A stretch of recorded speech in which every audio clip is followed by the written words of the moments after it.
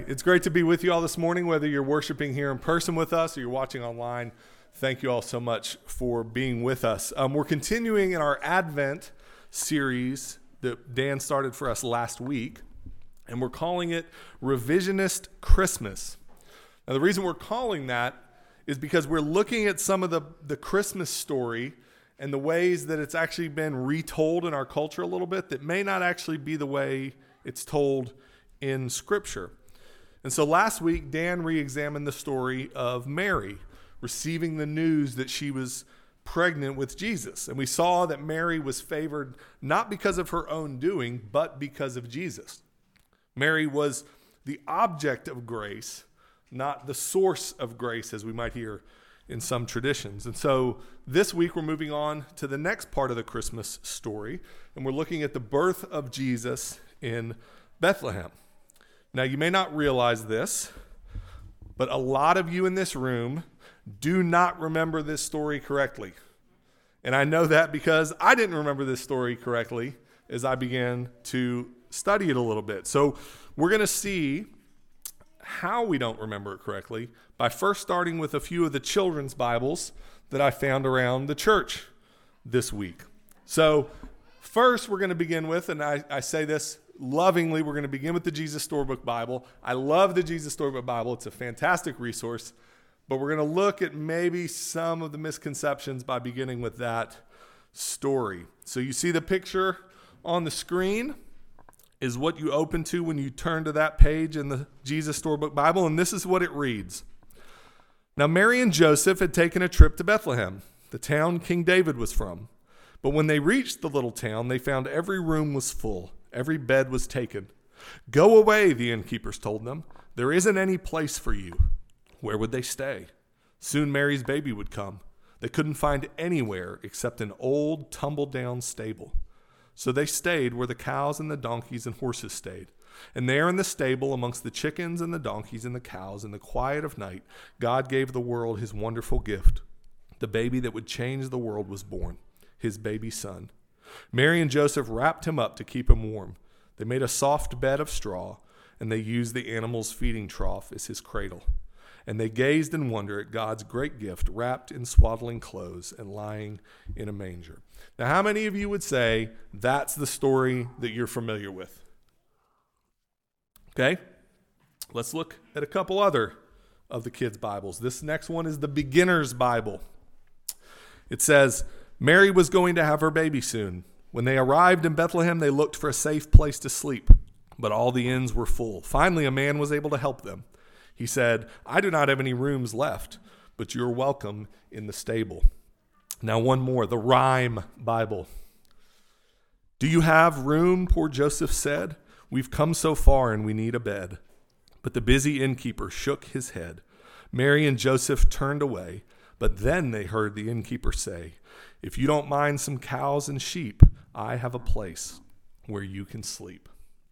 So I think these represent the Christmas story that most of us know, most of us are familiar with. Mary and Joseph come to Bethlehem. Mary's about to have the baby when they arrive, and so they are looking for this inn to stay in. They can't find one. They keep getting turned away, these innkeepers turning them away, and finally some innkeeper offers them his stable to use if they want it. And so they go to this stable out in the field or somewhere, and that's where Jesus is born, with the animals in this stable, right? That's what all the Christmas songs tell us. That's what the kids' storybook Bibles tell us. But our question this morning is this what the Bible actually says happens? Well, let's take a look. We're going to look at Luke chapter 2, verses 1 through 7. And if you have a pew Bible, it's on page 857. Or if you have your own Bible, you can turn there now. And I'm going to read those first 7 verses of Luke chapter 2. Let's begin in verse 1. In those days, a decree went out from Caesar Augustus that all the world should be registered. This was the first registration when Quirinius was governor of Syria. And all went to be registered, each in his own town. And Joseph also went up from Galilee, from the town of Nazareth, to Judea, to the city of David, which is called Bethlehem, because he was of the house and lineage of David, to be registered with Mary, his betrothed, who was with child. And while they were there, the time came for her to give birth. And she gave birth to her firstborn son and wrapped him in swaddling clothes and laid him in a manger because there was no place for them in the inn. That's it. That's the whole story. No other gospel writer talks about these events. The next thing that happens is we go to the shepherds in a field. There's no other details that are given to us later. So where's the innkeeper? Where's the stable? Where are the animals? Well, they're made up. They aren't actually in the Bible anywhere. So how did all those events in Luke 2 that we just read, how did they turn into this bigger story that we're all familiar with? This grandiose story about the inn and being turned away and being given a stable and being born around these animals. Well, we're going to get into that. We're going to talk about how did that happen, what may have really happened, and then why does it matter? That's what we're looking at this morning. So first, what happened? Well, how did we get from Luke 2 to the Christmas story that we now all know? Well, I think that a lot happened because of verse 7. Right? Verse 7 says, "And she gave birth to her firstborn son and wrapped him in swaddling clothes and laid him in a manger because there was no place for them in the inn." Or sometimes you heard it read as there was no room for them in the inn. And we've taken that verse and we've turned it into this entire story, right? So if there's an inn, there must be an innkeeper, right? If there's no room available in the inn, then we can imagine the innkeeper turning them away. We know that Mary placed Jesus in a manger, the verse tells us, and that was, we know, a feeding trough for animals. So there must have been some sort of stable where animals would be, right? And then maybe we could guess that one of these innkeepers had a stable and he let them use it because Mary was about to give birth and he felt bad. And so the next thing you know, we have these nativity scenes in our yards and on our fireplace mantles. We sing songs about the inn and the innkeeper and making room for Jesus in your heart, not turning him away like the innkeepers. We sing about the stable and the stars in the sky shining down, the cattle lowing and all those things. And we don't even realize that none of that is explicitly in the Bible anywhere. So how did things really happen? Well, as we just read, the text is pretty simple. But there's actually a lot going on here if we dig just a little bit deeper and ask some questions about context. So the first thing we want to look at is that word inn. Now, when we hear that word, in our culture, the first thing we think of is a hotel, right? We think about this large building with a lot of rooms that you can rent and stay in.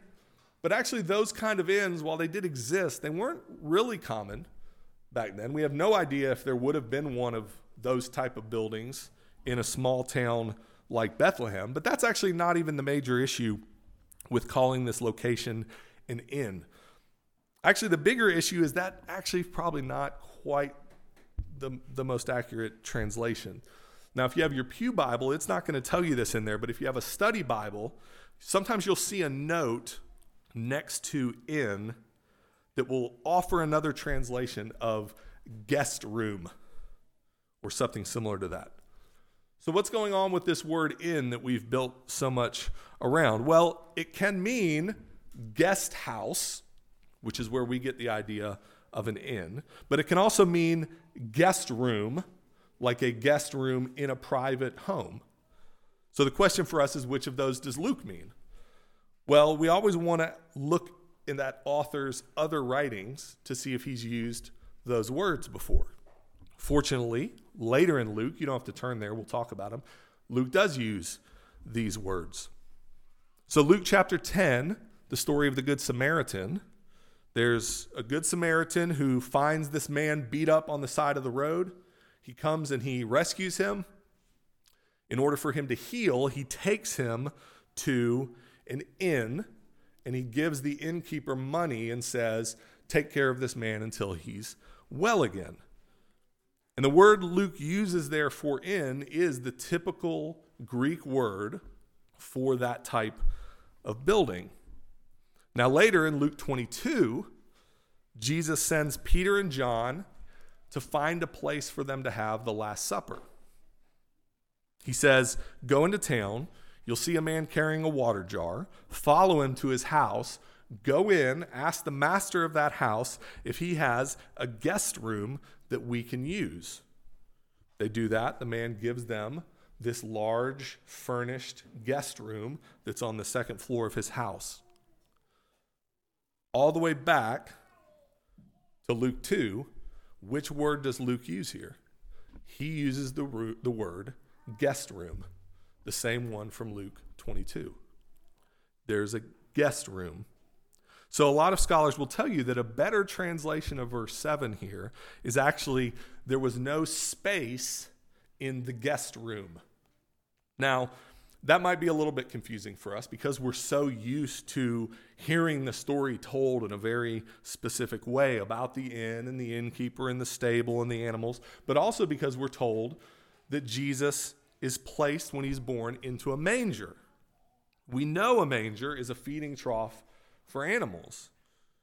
And so we think, well, okay, even if it was a guest room or inn, like there's no manger in a guest house, right? Like there's no place for animals to eat in someone's private home. So it must be an inn, and they must have left the inn and gone out to where animals would be feeding, where there would be a manger. Well, that's got to be a stable, right? Well, we've got to think, what's the cultural context that we're reading this into? I actually want you to see this morning that there absolutely could have been a manger in someone's house for animals to eat. Let's look at this next slide that we have. So this would have been a typical village home at the time of Jesus. You would enter the home on the bottom left there in the door. You would enter in to an area where there would immediately be animals. We might call that a stable, but there was an area with hay where the animals would come. The reason for that is that most, if not all people at that time had animals that they kept, whether for food or milk or wool, different things like that. There would have been animals that belonged to these people, and they would have brought them into the house at night for warmth and for safety. So you kept the animals out during the day. In the night, you would bring them in to your house in this lowered area that was like a stable. You had these steps that would go up to a common area where the family would eat and sleep and live. And those two areas were connected. The one was just elevated. And in the elevated area, you can see on there, you would have mangers, either wooden troughs for animals or even mangers that were dug into the ground for the animals in the lower area to eat while the family lived and slept. Now, if you were able to, you might even have a guest room attached to your house or on the second floor of your house so that when visitors came, you would have somewhere for them to stay. So actually, this description of Jesus being born and then laid in a manger doesn't need to be confusing at all if we understand the way someone's private home was back in that time in Israel. Now, is there any other evidence from our text that we might be talking about a private home rather than an inn or a stable out somewhere else? We'll look back at verse 6. I think most of us are under the impression that Joseph and Mary arrive in Bethlehem and she's ready to have the baby. So they're rushing around trying to find a place to stay. But verse 6 says, while they were there, the time came for her to give birth. The literal translation there says, the days were completed for her to give birth. So the text actually implies that they were there for some unknown amount of time before Mary gave birth to Jesus, at least some unknown amount of days. Well, where were they staying during those days? Look back a few more verses at verse 4. We know that Joseph is traveling to Bethlehem for this census because that's his hometown. Not only is it his hometown, Joseph is part of the family of David. And he's returning to a hometown that prided itself on David being from there. They called themselves the city of David.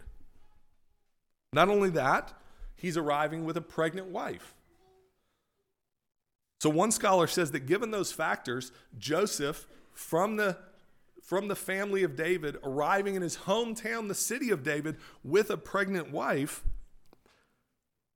Joseph would have been welcomed anywhere in town. Most homes would have been opened to Joseph.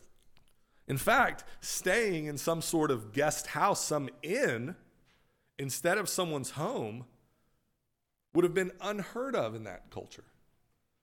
For someone from that town to return with a pregnant wife and be sent to an inn would have been a shame on Bethlehem. So if you follow the progression of the text, verse 7 makes a lot more sense for us to read it in that light. Joseph and Mary arrive at his hometown of Bethlehem. They stay somewhere for this census. We're not told explicitly where, but the reader at that time would have assumed staying with some relatives or some friends in the city. They would have been there for some amount of days, and then the time for Mary to give birth comes. She gives birth. She wraps Jesus in swaddling clothes, which would have been very normal at that time for newborn babies, and she lays him in one of the mangers. Now, even the reader at that time would have asked, well, wait, why did she have to put him in one of the mangers in the house? And Luke answers, because there was no space in the guest room for them. And then the scene fades to the shepherds. Now, Dan's going to talk about the shepherds next week, but there's even some clues that this might be the right context in the story we hear about the shepherds. We're told that the angels appear to the shepherds. They're told to go find the baby. Now they're out in the fields where we always picture one of these stables being. Where are they told to go find Jesus? They're told to go to Bethlehem to find him, to the city to find him. When they arrive, verse 18, it says that they tell the story of what happened, and all the people who heard them were amazed. So they're clearly arriving somewhere in Bethlehem where there are people around the baby Jesus, around the manger where he's lying, and they hear this story. That seems much more likely to have happened at some home in the city than sort of an obscure stable out in the fields somewhere. So, have I thoroughly wrecked your Christmas decorations? Are you going to now go throw out all of your children's Bibles that have made up parts of this story? Well, you don't need to do any of that. That's not really the reason why we spent this morning talking about this. So why does it matter? Why does it matter that we recognize what the real story might have been? Well, at a very simple level, because we ought to stay faithful to what the Bible teaches. Right? We believe that this is God's word. And so we want to be careful ever going beyond what the Bible says explicitly about, we're not careful making up characters or making up circumstances when we retell stories from the Bible. Now, you even have to take some of what I've said this morning with a grain of salt, because I'm still giving you some historical and cultural context. Maybe it better explains the story, but it's not explicitly in the text, so let's be careful even there. But more than that, this morning, I want you to see that Jesus doesn't need us to make him into more or less than what the Bible says that he is. At the heart of this story is the simple truth that Jesus' birth was common. Jesus' birth was simple. He entered into this world just like the rest of us. Born into a common family in his dad's hometown, in a simple home. In a time and culture when many would have expected the Messiah to be born into some mansion or to some palace, Jesus was born in a regular house.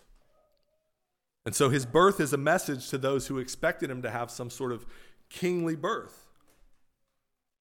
But we also don't need to go the opposite way. and turn Jesus' birth into a story about a poor family that has to go to this rundown stable out in the middle of a field. It's become very popular these days to use this exaggerated version of Jesus' birth story to say something like, see, Jesus was born to destitute, poor parents who were oppressed by the government, and they were rejected by the powerful and the authorities and structures of Bethlehem, and they were forced to give birth in the middle of this rundown stable, dirty stable with animals all around them. Jesus doesn't need us to add to or make up stories about him. And so we ought to be careful in using him to advance any kind of political or social message. Jesus' birth, life, death, and resurrection speak for themselves. Jesus took on a common, simple birth, a common life and death of a regular human being because he was one.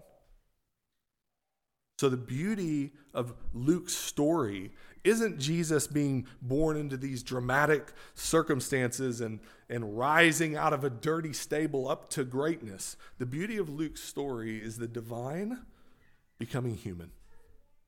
The entrance of God into our world as a person just like each one of us. One scholar put it this way: what is extraordinary about the birth of Jesus is that it shows God shifting from the divine to the human. If that had happened in a crowded family home, the message is preserved. If it happened in an isolated stable somewhere else, that just shows the descent from respected human to disrespected human. Now, if you're like me, we struggle with this because we struggle to understand the incarnation.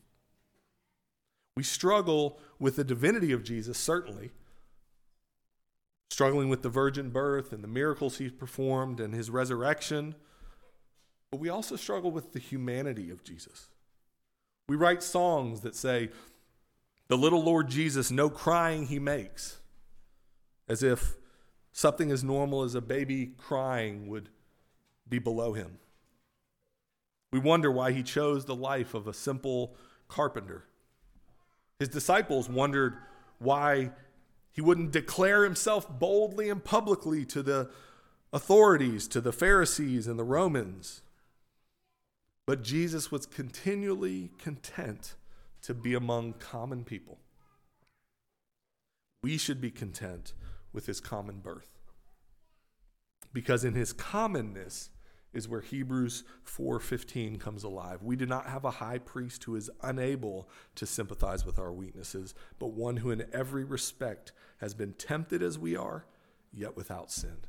Jesus was just like us, fully human, born in a village, in a small house, laid in a manger because their guest room was full, grew up as a common carpenter working with his hands. He got tired from walking and talking all day. He fell asleep in the back of a boat. He cried when his friend died. He was betrayed by one of his other friends.